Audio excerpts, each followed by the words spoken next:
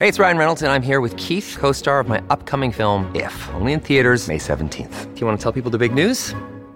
All right, I'll do it. Sign up now and you'll get unlimited for $15 a month and 6 months of Paramount Plus Essential Plan on us. MintMobile.com/switch. Upfront payment of $45 equivalent to $15 per month. Unlimited over 40 gigabytes per month. Face lower speeds. Videos at 480p. Active Mint customers by 531.24 get 6 months of Paramount Plus Essential Plan. Auto renews after 6 months. Offer ends May 31st, 2024. Separate Paramount Plus registration required. Terms and conditions apply if rated PG. Well, after the most recent incident where a truck hit an overpass, the Ministry of Transportation says you can expect to see higher fines, steeper penalties, longer suspension, and an emphasis on greater driver education. This, of course, is in response to the incident last week where a commercial truck crashed into Highway 17A overpass, bringing traffic to a halt for many, many hours. In fact, during 2022, and up until June 14th of this year, 19 commercial trucks have crashed into highway overpasses. And most of those, of course, have been in the Lower Mainland. Last Friday, the mayor of Delta wrote to the Minister of Transportation, Rob Fleming, asking for a timeline on the reopening of the Highway 17 overpass to southbound traffic. Joining me now is the mayor of Delta, George Harvey. George, thank you for joining us today. Oh, thank you for the opportunity. I saw your tweet earlier today in regards to the letter that you did send to the minister. What's the right now in regards to the overpass itself and the southbound lane? It's closed right now? Yes, it is, and it's creating a considerable problem both for residents and local businesses and trade goods movements through the corridor, also traffic to the ferry. In summary, it's just causing a lot of problems, and it's a mess. And there's been no indication in regards to timeline or how the ministry plans to move forward? Our staff are working actively with the Ministry of Transportation staff, and I expect a call from our information from Minister Fleming shortly, and he's always been very good at returning requests for information. My concern is that these are very old overpasses. I think the date stamp on this, as you probably have seen it many times, is about 1958, at the same time as the tunnel. Mm-hmm. We've had problems here. We've had problems at Highway 10. And we desperately need to have new infrastructure associated with the George Massey Tunnel replacement. Mm-hmm. Without that, the corridor isn't going to work. Now's the time to assess this infrastructure and plan for its replacement in time before the new George Massey Tunnel replacement actually opens. Mm-hmm. As I travel through that tunnel every single day, I see the Steveston overpass is being worked on now, and I think the date stamp on that one, as a former MLA, was 1959, last time I had checked, and that is being built right now. Now, my understanding is that the old overpasses are at 4.15 meters, and all the new overpasses that are being built are built at about 5 meters. Is that your understanding? Yeah, interesting you say that, because I just had extensive discussions as my role as chair of Metro Vancouver at my Metro Vancouver office with the Road Builders Association, and yes, they confirmed that. We need to ensure that we are living up to what the commerce is actually loading these trucks to do, because these trucks are coming in longer, wider, and higher. And we need to accommodate that under new construction. And this isn't the first time this has happened, and we've had other situations at the Highway 10, just a short distance down south. And we got to ensure that, we need this new infrastructure. And it's always been my frustration that the infrastructure doesn't have a best before date. And no provincial body or political party has really said we need to establish infrastructure replacement at a best before date in order that we can stop these types of disruptions to our economy. Mm-hmm.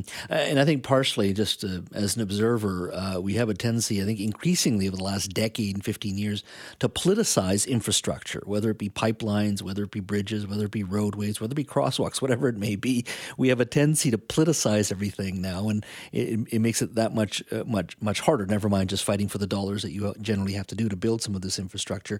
So in regards to right now, I drive by that overpass, and there's extensive damage there. I mean, I do not know what it takes to repair something like that, but when I look at it, I go, that's going to take some time. It seems to me, certainly as a layperson, going, that is not something that's going to be fixed anytime soon.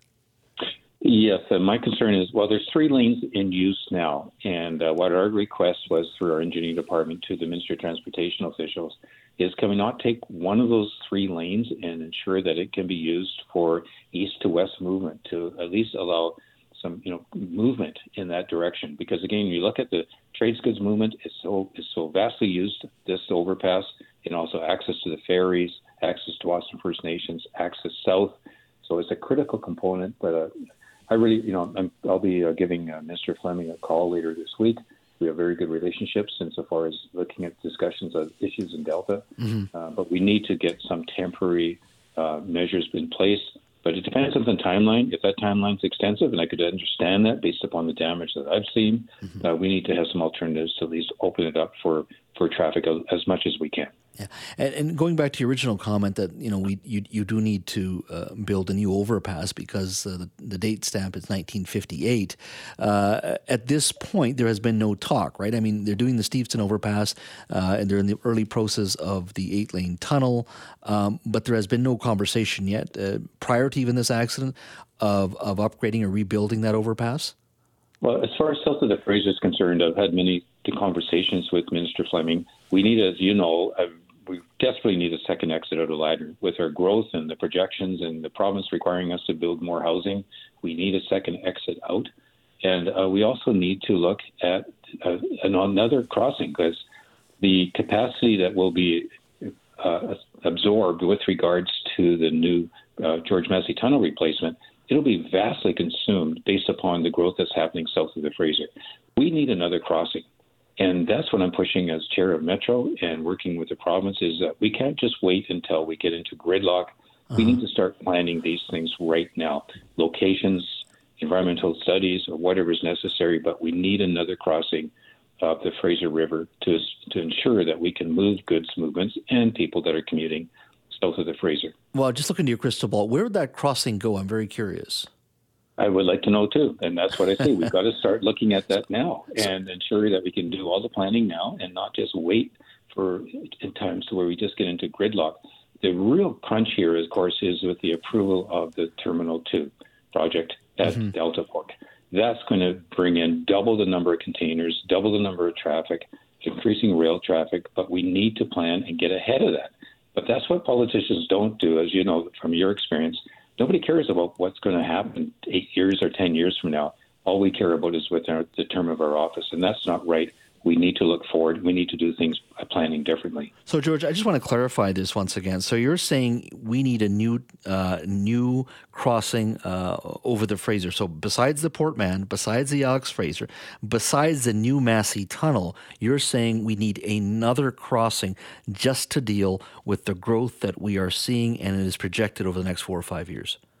It's actually the growth that's going to happen. It's happening now, and their existing infrastructure, no matter how much we replace it, no matter how much we try to put additional transportation through buses, etc., it's not going to handle it. We need to plan for the future now, and that's what us politicians are very, we should be looking not just at what's happening in our current term of office. We need to do our jobs properly, listen to the experts, do some planning, ensure that we can then look at the financial means insofar as how we can plan for those infrastructure improvements. But we also need to replace the aging infrastructure on Highway 99 now. And that's another concern, is that we need to do it now in association with the George Massey Tunnel project. I will be traveling back in my role as chair of Metro and also mayor of Delta with my fellow colleagues and mayors from the region in September, and we'll be asking again for the federal government to release some infrastructure funds to get those improvements on 99 done now, in order that when the George Massey Tunnel opens, those connections are already done, and we'll have a much better project that will open up some improvement. But again, it's only going to be temporary, because the growth of the region is always going to be concentrated south of the Fraser, and we need to plan for that growth now. Would you still be asking for another crossing if the 10-lane bridge had moved forward? Absolutely. The 10-lane bridge wasn't going to solve it either. We need another crossing. I haven't heard you say that before, George. That's very interesting. I haven't said it to you personally, but I have said that a lot of times. All right. Well, I'm glad you're saying it's certainly part of the broader conversation. George, thank you for your time as always. You too. Thank you so much.